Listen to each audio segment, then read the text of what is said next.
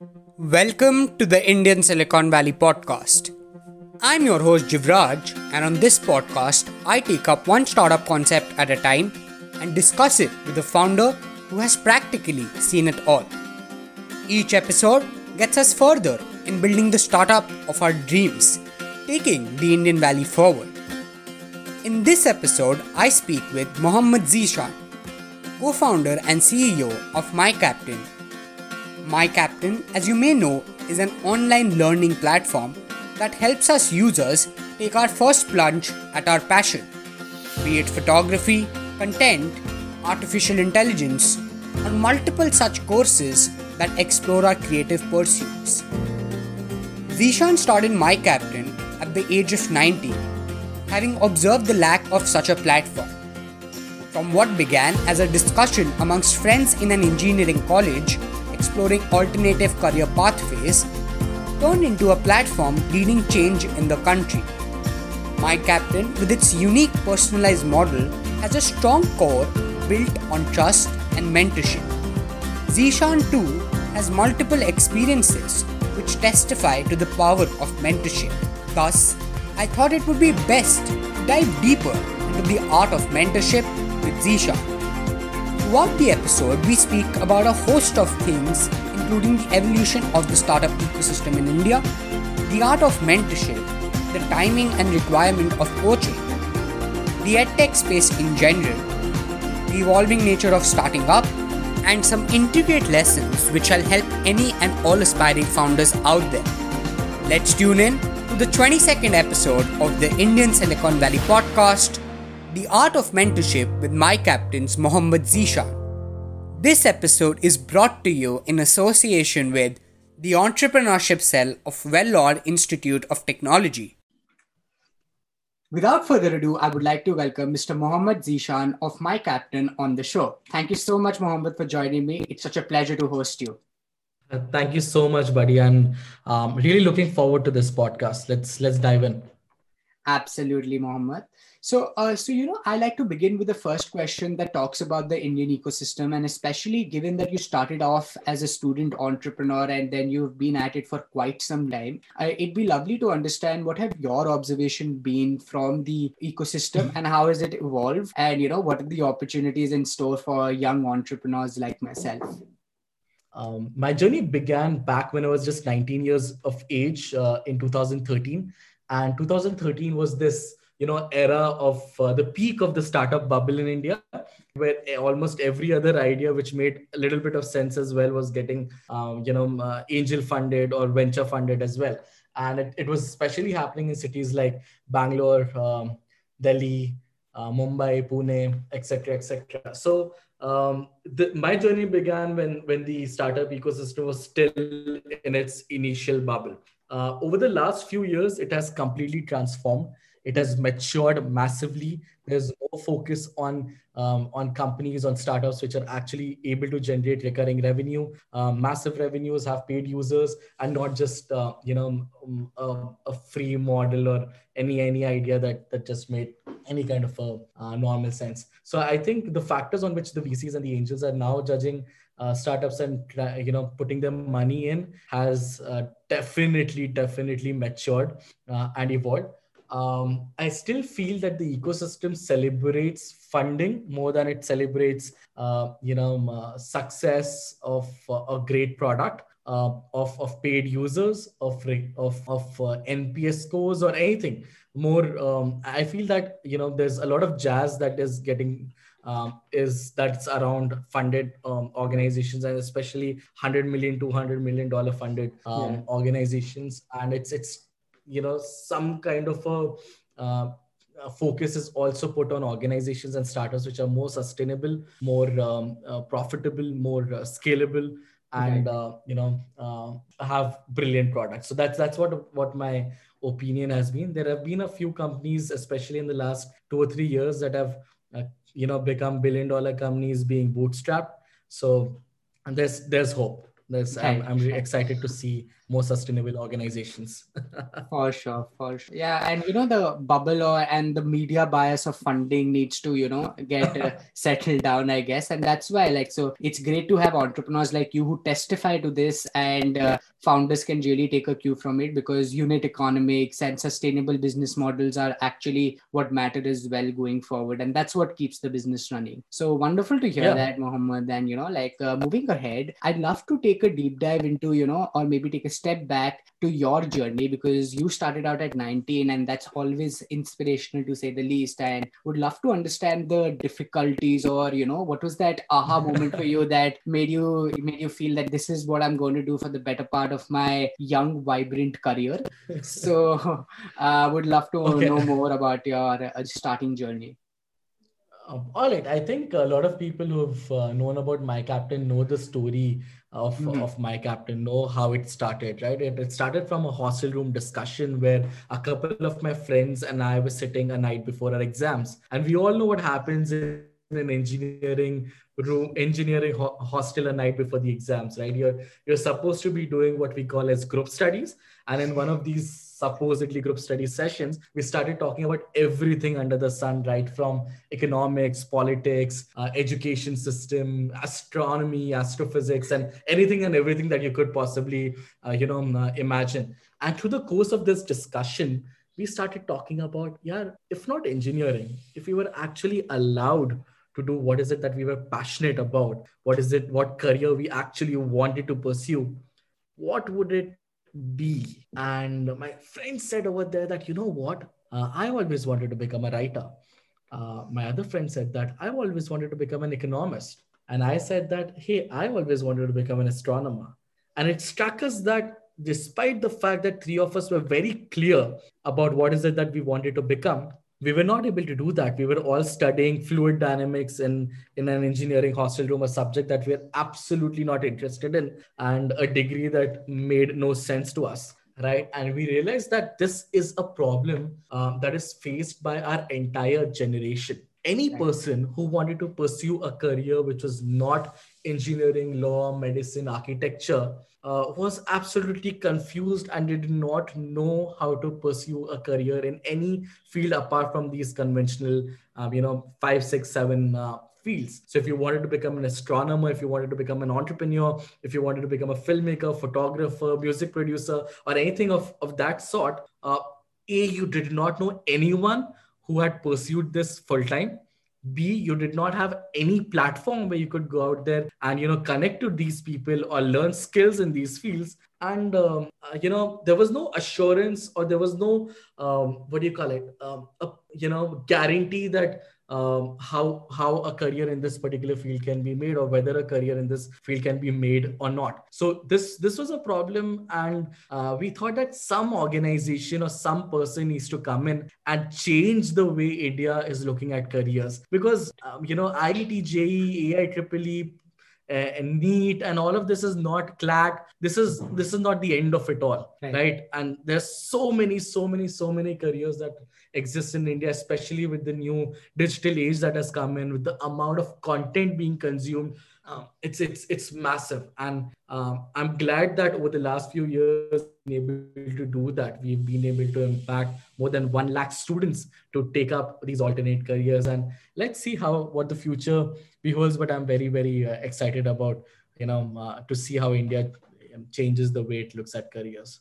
Absolutely. As a young audience and as a young host, I completely testify to that fact, and I understand how necessary the need for such a product is. And it's great how far you've gone and how consistent you've been in promoting that cause. But, stemming from there itself, Mohammed, I'd love to understand from you that, there's a lot of chatter around edtech, and I'm sure, you've heard that as well. And there's this shift that we talk about where people are either not or want to spend in, creative skills, in creative pursuits, right? So would love to understand what your observations of the market have been, and where do you see this moving ahead? Because I might be wrong here, but would love for you to, set the record straight and what your observations practically have been in the market.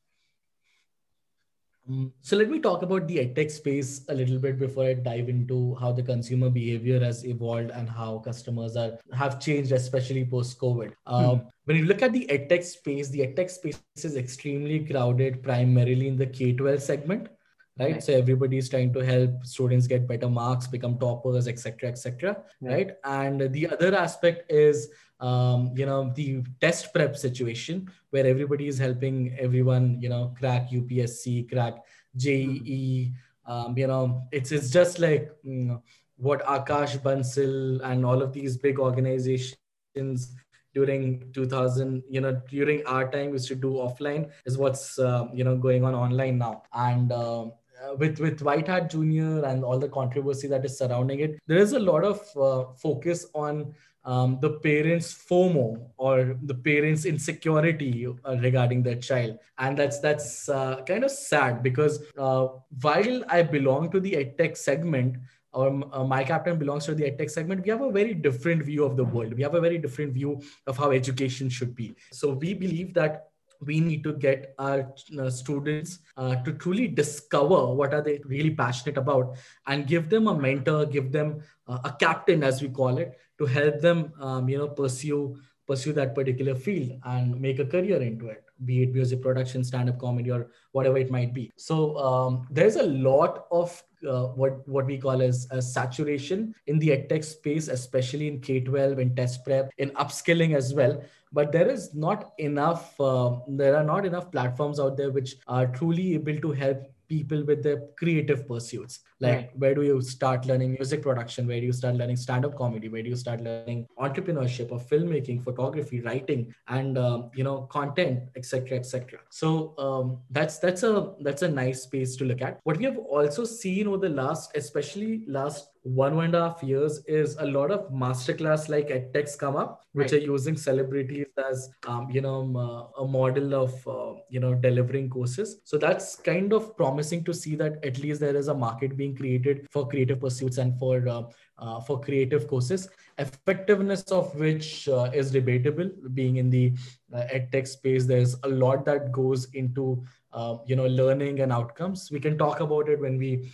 dive further into edtech. But yeah, it's good to see that there are at least some startups who are trying to get into the creative space than before. In terms of how over the last 1.5 years the market has evolved and how the customers have changed, it's very interesting. It's very surprising, in fact.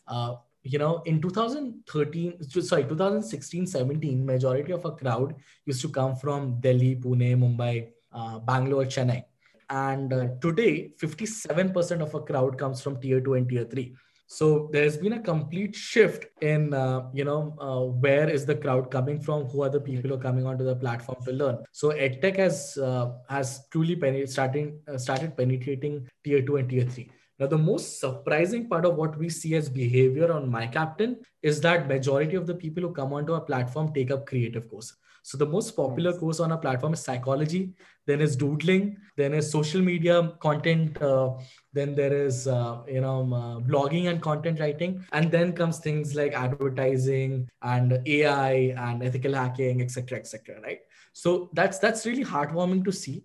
It speaks volumes about how aspirational the tier 2 and tier 3 crowd is. The fact that they believe in alternate careers and they're willing to go out and learn and invest time into this.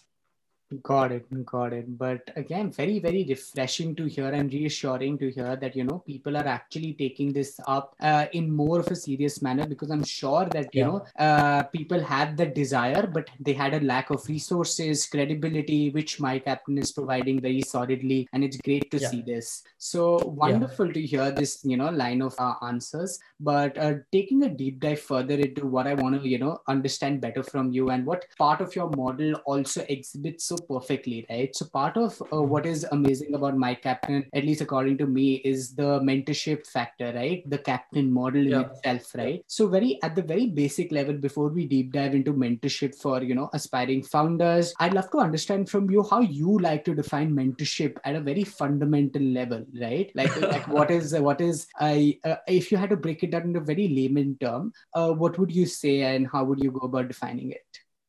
Okay, so because I've been in the mentoring space for almost like 4 to 5 years now, there's so many things that keep running into my head that it'll be very difficult for me to go down and break it down into a very simple Right. a straight sentence. But what I would like to talk about is a mentor is the person that you could go to when you need any kind of advice, who is going to give you some kind of a direction but will not tell you exactly what to do. It's going to Right. help you think it through yourself, and you need to be able to take that decision, and this person can just give you certain direction, certain guidance, and be that confidant who you can go out and speak, and express your worries to, and seek advice from. So this Right. person needs to be a person who you can relate to very well, who has a similar thought process as yours, has similar values like yours, can relate to you, is willing to take out time for you, respects you, and is able to connect with you at the same level as you want to be able to express them, and say everything out to them, right? So a mentor needs to be a great confidant, is also a person who gives you a direction, does not take decisions for you, but helps you take decisions for yourself, right? That's the key part. That's something that all mentors need to understand as well. You're not there to go and tell them exactly what they need to be doing. You're able to get them to think and come to the realization themselves, what is it that they're doing right, or what is it that they're doing probably wrong, right? So that's my opinion on how mentors should be, and what kind of a mentor you could confide in.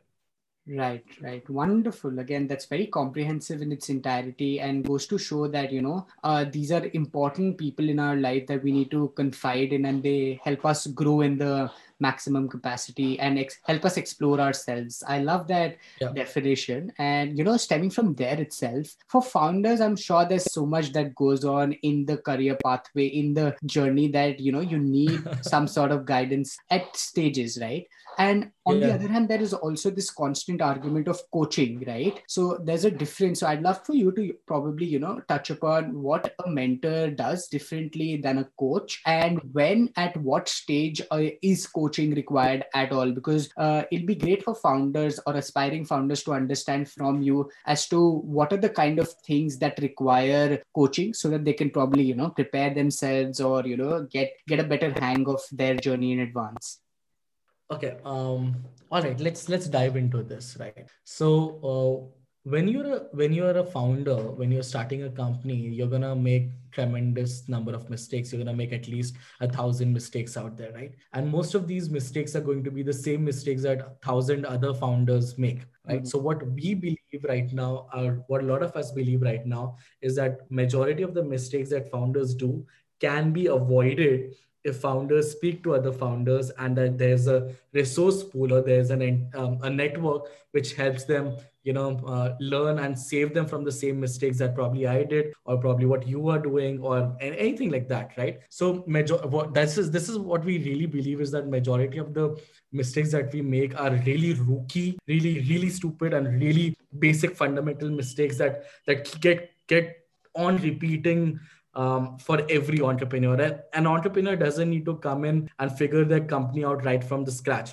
Right. There are at least a million companies out there, right? And they exist because of certain, they made mistakes, they overcame it, etc., etc. There's a lot of information that is not being passed on. There's a lot of information that a lot of founders can share with each other, and it's really important for initial founders to get a few advisors on board, to get a few mentors on board, have a sound board of advisors is what I will recommend early stage entrepreneurs especially, to have, such that they can avoid the same mistakes that probably their advisors did, and get guided better. In terms of coaching, I think coaching is more needed when there is a particular trait, or a particular character, a particular attitude, or particular skill that you wish to acquire, or you wish to change, right? Which requires a constant effort, a more organized effort to either gain that skill, or change that trait, or get that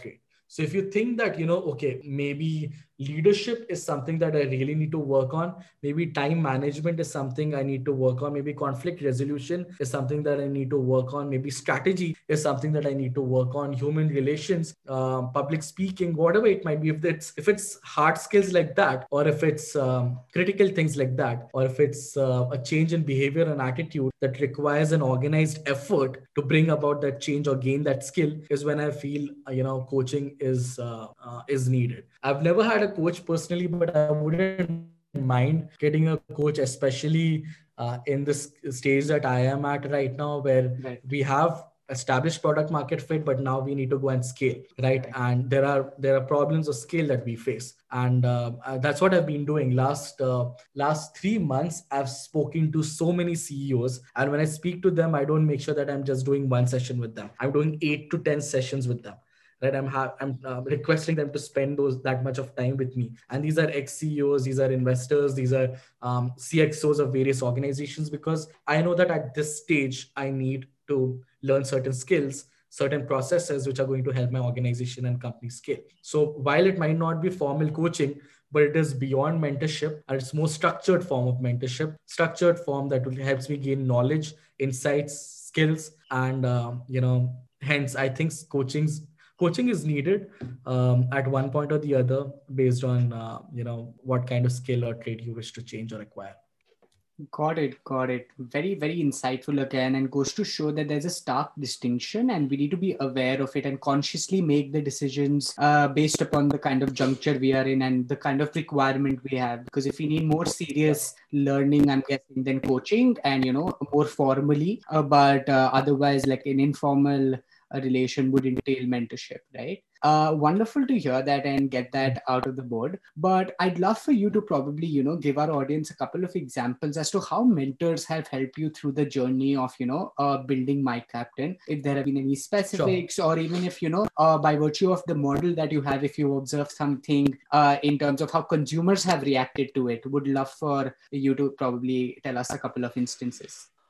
Sure. So let me talk about my journey for a bit, and then I'll talk about how a couple of students, or how in the learning space mentorship helps. Right. So in terms of my journey, again, I was a 19-year-old kid, absolutely having no idea about how a venture works, how a startup works, what is unit economics, what is cash flow, nothing, right? What is a business model? Absolutely nothing. And I made very rookie mistakes when I was starting out, right from how to I handle a team, how do I select a team, to product market fit, forget product market fit, to problem solution fit, and really basic fundamental things that were all over the. And this is where the mentorship helped, because when we started off as a magazine, and when we were doing that, we got in touch with Mr. N. Rao, who was the chairman of the Hindu Group. The chairman told us that, you know what, print is dead, print is dying. You really need to move away from print, because we as the Hindu Group are trying to move away from print. So this is not the space that you should be ideally working in, and you should move your content online. So that is one validation that we got. Okay, this doesn't make sense.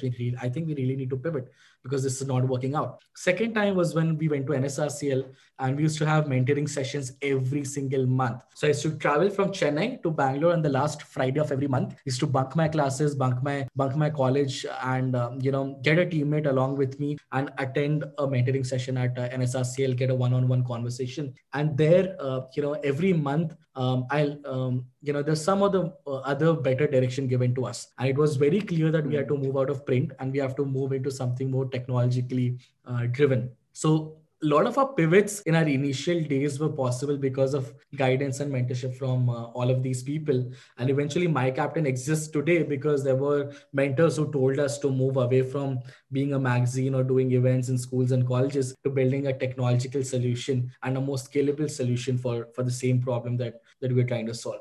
So, earlier days, a lot of business decisions, a lot of, confusions, a lot of aspects of basics of running a business was taught to us by our advisors and mentors. Now, when it comes to on the learning side, especially when it comes to creative fields, you require a lot of hand holding, and you require a lot of personal guidance, and you require critical feedback. this is where mentoring and mentors can play a great role, right? Because if you're a writer, somebody needs to critique your work. Somebody Right. needs to give you personal feedback. If you're Mhm. a script writer, the same thing goes. If you're a photographer, filmmaker, entrepreneur, anything like that. So in creative fields, classroom teaching does not work. It Right. makes no sense to put in 40 people in front of an instructor and keep that as the only model of learning. That doesn't work. You need to have personal feedback, you need to have personal hours, you need to get critical feedback, and that is where the role of a mentor plays a vital role. So if you're a person who's looking to be a photographer, filmmaker, stand-up comedian, music producer, any graphic designer, UI UX designer, whatever it is, any person who is involved with some kind of a creative work definitely requires personal feedback and critique, and that's what a mentor gives you. Got it, got it. So feedback, advice, and the personal touch that exists. And I can testify to it because during my journey as well of this, I've been glad to have, a couple of great mentors whom I can, text at any time of the day, and they'll be sure to, get my mind back to where it should be. So I completely agree with you, and really applaud the, lucid explanation of mentorship. Moving ahead from that, and you candidly mentioned in your journey as well, you've been a part of the IMB incubator, if I'm not wrong. Yeah, So yeah. that has really, that's been one of the startling factors, because we've not had other guests who've, been incubatees at other programs. So I would love for you to probably give us a idea of how much of these incubatees actually help, and what is the kind of a role they can play in the startup journey for young founders out there. I think incubation and acceleration are great, opportunities and a launch pad for young entrepreneurs, especially student entrepreneurs and first generation entrepreneurs. Right. Mhm. The fact that see, we went inside incubation at a stage where we didn't even need incubation, right? But Right. still, we decided to go ahead with incubation because we were young folks and we needed certain guidance, we needed some safety, we needed some kind of mentorship and connect to the industry, etc., etc. When we were offered incubation, we were already having around a crore in turnover for the year, right? And which was way beyond any other startup that existed in and around us. So our reasons of getting into incubation were very clear. We knew that we are young folks, we're 22, 21, and we need people around us who can help us, guide us, network with us, make us learn, and who we could speak to.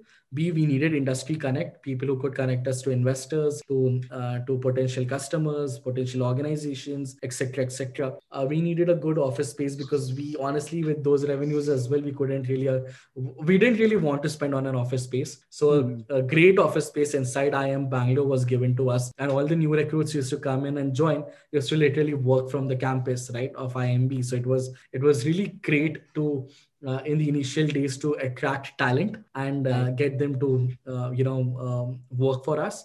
So incubators are this is our story, but I'll tell you what incubators really help other startups out for is that safe space where you build your first MVP, is the Right. place where kind of get ready to get launched in the market, is the place where you hire your first team and build your first team. It's your first workspace where everything gets more formalized and your startup is really born. So and it is surrounded by mentors, workshops, sessions, talks, etc., etc., which help you network, which help you gain a lot of essential skills and knowledge, and gives you the correct guidance, especially in your early days. You feel that you're not alone. You have Right. at least 15, 20 founders out there near you, that you look at the window, you're seeing another person really anxious or really worried about what's going to happen. You look at the other fellow, you'll probably see them extremely excited and happy. So you see all kinds of entrepreneurs, you see all kinds of phases, and you just know that you're not alone in this journey, because entrepreneurship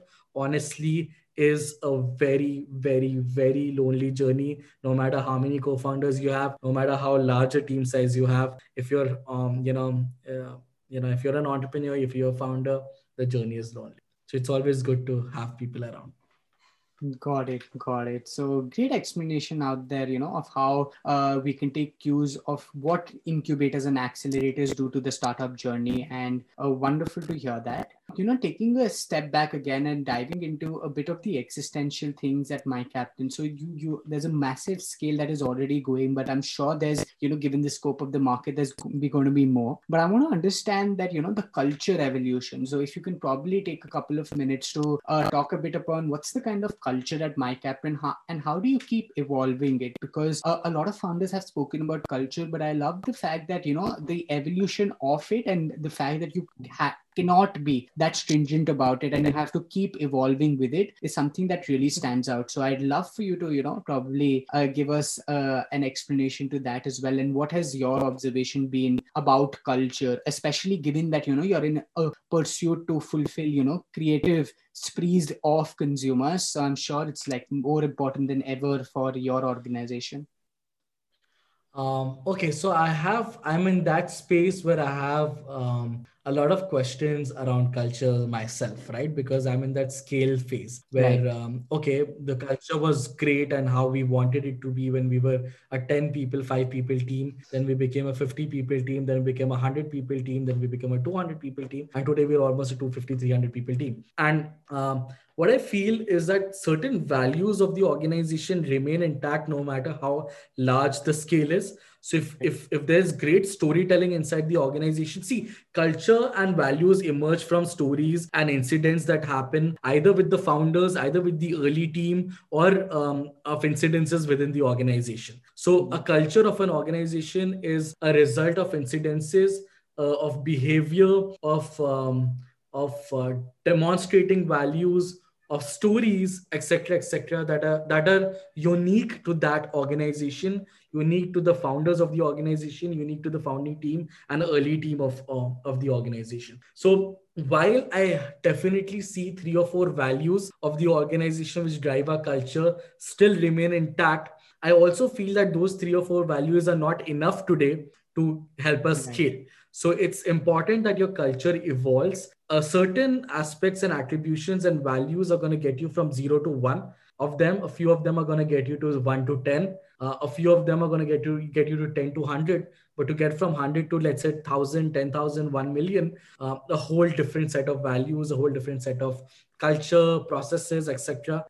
Discipline needs to be incorporated. So your culture needs to evolve and grow as your organization keeps growing. That doesn't mean you need to leave out on the fundamental values on which the organization was based and built up. You need Right. it's a very tricky, very tricky situation to be in, especially when you're about to scale or you're in the middle of scale.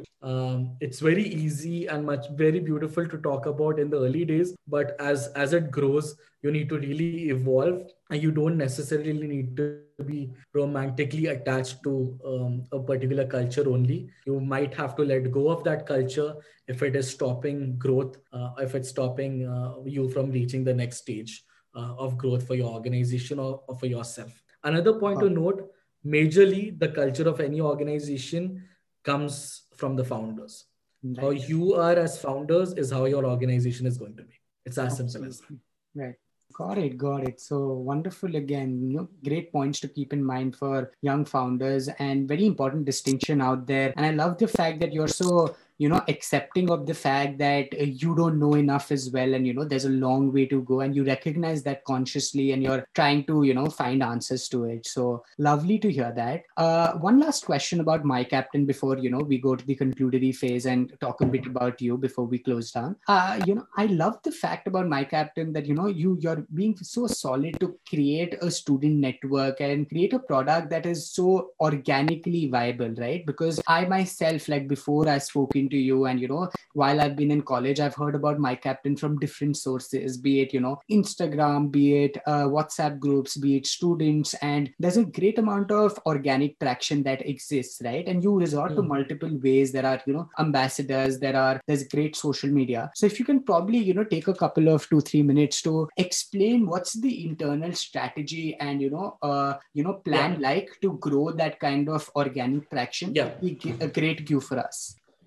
See, what we feel is that the problem that we are trying to solve or what we are doing resonates very well with the student crowd, right? Majority of the people in engineering or in BBA or in any of these traditional fields didn't really want to pursue it. So when they are able to get an opportunity to pursue something that they really would have liked pursuing, and they see an organization that can help them get there, they start believing in it, and they want to be a part of that movement. So we see ourselves as My Captain a movement more than a startup, more than a company or an ed tech firm. We see ourselves as an education first organization when it comes to the heart and center of the organization, and B as a movement, as a revolution, to bring about a societal mindset shift around how careers in India are looked at. And when you need to do that, you need to have a massive, brilliant community believing in what you're trying to do. Right. And that is why it is very essential to focus on the number of mentees that we have, the kind of colleges that we are present in, how many students from each campus are actually pursuing what is it that they love doing, how many of them have taken up a My Captain course and given the passion a second chance, etc., etc. So a lot of our focus relies on growing from within the community rather than trying to do an online campaign or a YouTube campaign or a newspaper campaign or any more than ATL activities. We are more BTL, and we are more driven by a community approach than raise a lot of funds, create a lot of brand awareness, create a lot of traffic, and then retargeting them. That's not the approach that we take. We prefer using our own community to grow our community. Got it. Got it. Very, very glad to hear the, definition of what your vision is and how you define it to be a movement. It's very inspiring to say the least, but to have that kind of confidence, conviction, and, to be able to see that through is amazing and very laudable. So thanks for that, Mohammed. Like moving on to, the final segment, a couple of last 5-10 minutes upon you as a founder, maybe. Okay. Sure. So yeah. For the first question here, I'd love to understand, there's a separate side to you as a person, separate side to you as a founder, separate side to you as a boss, right? And a couple of people make that distinction. A couple of people like to be the same throughout. So I'd love for you, if you can probably tell us how you are as when you're in a, beyond My Captain, what are you like? And how are you when you're in My Captain? If you wear different hats, what's it like there? None of my school friends can believe or think of me of how I am at office or of how I am at work or how I was during college as well. There's a very different version of me when I'm with my school friends, a very different version of me when I'm with my college friends, and I'm a very different version of me when I'm at office and having certain responsibilities there. And a very, very embarrassing version when I'm, with my parents. So my parents think I'm good for nothing. I'm very careless and, whatnot. So, so there are various different versions of myself based on who I'm with. The most happiest version of myself would be with my school friends because they see a very goofy, very funny, very actually not even funny, very lame, very goofy side of me, and they really can't believe that I could actually start and scale an organization. My college friends always saw a very extremely professional version of me at a very young age of 19, 20. So their expectation or their idea of who Zishan is very different and is very aligned to how I am at workspace as well. So you'll see all my college friends define me as a workaholic, a freak, a weirdo when it comes to work, and the only thing that he does is work, and has ambitions that reach far beyond what people at that age would dream about or think about. So that's what the college friends would look at me as. They never thought that I would ever get married or ever have a girlfriend, because they thought that My Captain was who I was married to, and that is the only thing that matters in my life. So yeah, there are funny stories around that. And my work self is very similar to what my college friends assume it to be. So that hasn't really changed much. A little less aggressive than how I was in college. I was this very angry, very passionate, very rebellious kind of a person in college, focused on really creating something and making a dent in the universe. And that came with its flaws in attitude, flaws in anger management, and everything like that. So I was a person who was extremely angry and always very bossy in college. But when it comes to workspace, that has completely gone. I'm very surprised when I look at myself, especially on the aggressiveness, how I've toned down so much, how I'm very calm in most of the messed up and difficult situations that may arise. So I'm proud of that. That is how I've evolved as a leader, as a person. But yeah, that's the only difference between my college self and now, is that I know how to be more emotionally intelligent. I am very calm in extremely difficult situations. I can hold the organization and keep it calm and flowing when things are absolutely terrible or things are about to break. So yeah, Got it. that's how it is. Yeah, amazing to see the evolution, and you're not losing the child side of you as well, while you must be very very busy in scaling the organization up and making such a loved product. Moving from there itself, so a lot of founders, and we all know that entrepreneurship is not, there's a 5% success rate for the people who actually are willing to take that risk as well. So what I'm trying to eye at here is, when the going gets tough, what is your resort like? So I love asking this question also because, founders, aspiring founders who are afraid or maybe risk averse of taking this road map, right? I'd love to understand from you, what is your resort to? So when the going gets tough, what do you do? What is your reinforcement mechanism? How do you not let yourself get complacent through this hill of a journey that exists in front of you, and how do you keep at it day in day out, and especially because you began like at the age of 19? So would love to know some of those things as well. See, I think I've been very privileged and I've been very, fortunate to have certain characteristics and certain attitude inculcated in me that, tough situations really don't bother me too much. I love difficulties. In fact, I really want each and every person in my organization to undergo a very tough, a journey and face a lot of problems and evolve and emerge out of them. So because of how I was brought up, especially I was brought up by a single mother, right? And who used to take me to and put me in really challenging situations while I was a child. In terms of, she'd make me, cross a monkey bar at the age of 6, 7, and should, if I fall 100 times, she will always be there and tell me that, what, doesn't matter what happened. You just fell, right? There are a little bit of scratches. Dust them off, dust your, pants off, and try again. Someday or the other, aaj nahi to kal, you will cross that bar. So it just inculcated a fierce amount of perseverance in me, a fierce amount of ambition in me, and that just kept on going throughout. Be it when in my very early days of childhood to my teenage years, how she molded me, what kind of conversations she had with me, how supportive she was when I goofed up. So why when a child is allowed to fail, okay, when a child is allowed to fail, and when a child is given that cushion, that safety net to fall and that safety net to fail, the child is, when he or she grows up, is able to take those risks and is not afraid of failure. And failure doesn't break them down. Failure just gives them an opportunity to learn and do better next time. And that's the kind of attitude and that's the kind of values that were inculcated in me, because I was raised by a very very strong single mother, right? And that again plays a massive role in how I am as an individual, how I am as a CEO, how I am as the head of the organization. And if there are any difficulties that come in, challenges that come in, I bloody love challenges. Okay, I just get excited to solve them. In fact, when there was a period of time, especially in the last 8 months, where everything was so smooth, so brilliant for edtechs out there, that I was getting bored. I was like, yaar, ye kya ho raha hai? Itna easy kaise ho gaya sab?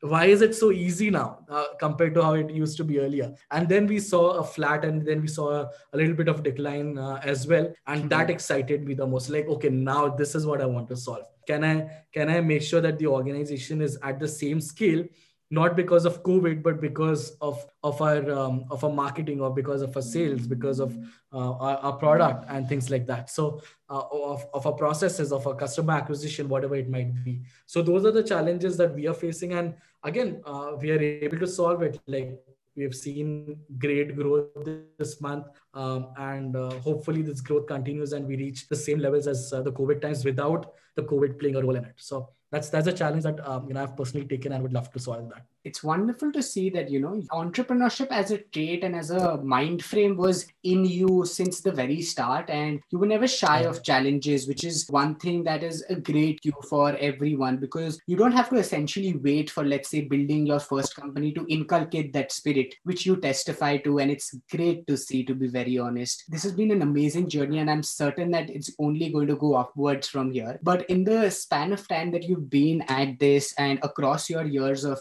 education and then doing this, if there are any particular lessons or learnings qualitatively, life learnings, without getting too preachy, I'd love for you to probably tell, if you had to tell your younger self something, or the young audience listening, what would be some of those last final thoughts that you'd like to leave us with? I think the first and most important thing is, don't get married to your solution or your idea. That is not what you get romantically attached with, but get romantically attached with the problem that you're trying to solve. If the problem is legit and real, and you have validated the problem, fall in love with that problem. Look at yourself as a messiah, as an evangelist who's going to come and change the world and solve that problem for people around the world, right? So be that passionate about what you're trying to build and what you're trying to create, what problem you're trying to solve. But don't get very romantically attached to your solution, to your product, to your idea, because that's always going to change, and that will always keep on evolving. And you can't create it. Your customer is going to tell you what is it that they want, right? So that is one thing. Second thing is, choose the right co-founders. Have a good first team. It's essential. I'm not saying that you're not going to make mistakes there. You're 100% bound to make mistakes, especially when it comes to getting your first team in place, etc., etc. But find people who believe in the problem that you're trying to solve, resonate with the vision of the organization, and more than anything else, skills can be acquired. You can always hire other people to who have the required skills to build it for you, whatever. But it's very essential for your core team. It's very, very essential for your co-founders to be completely in love with your vision, completely in love with the problem that you're trying to solve. And it is so important to them that it becomes a life purpose to, work on the problem and solve the problem for the world.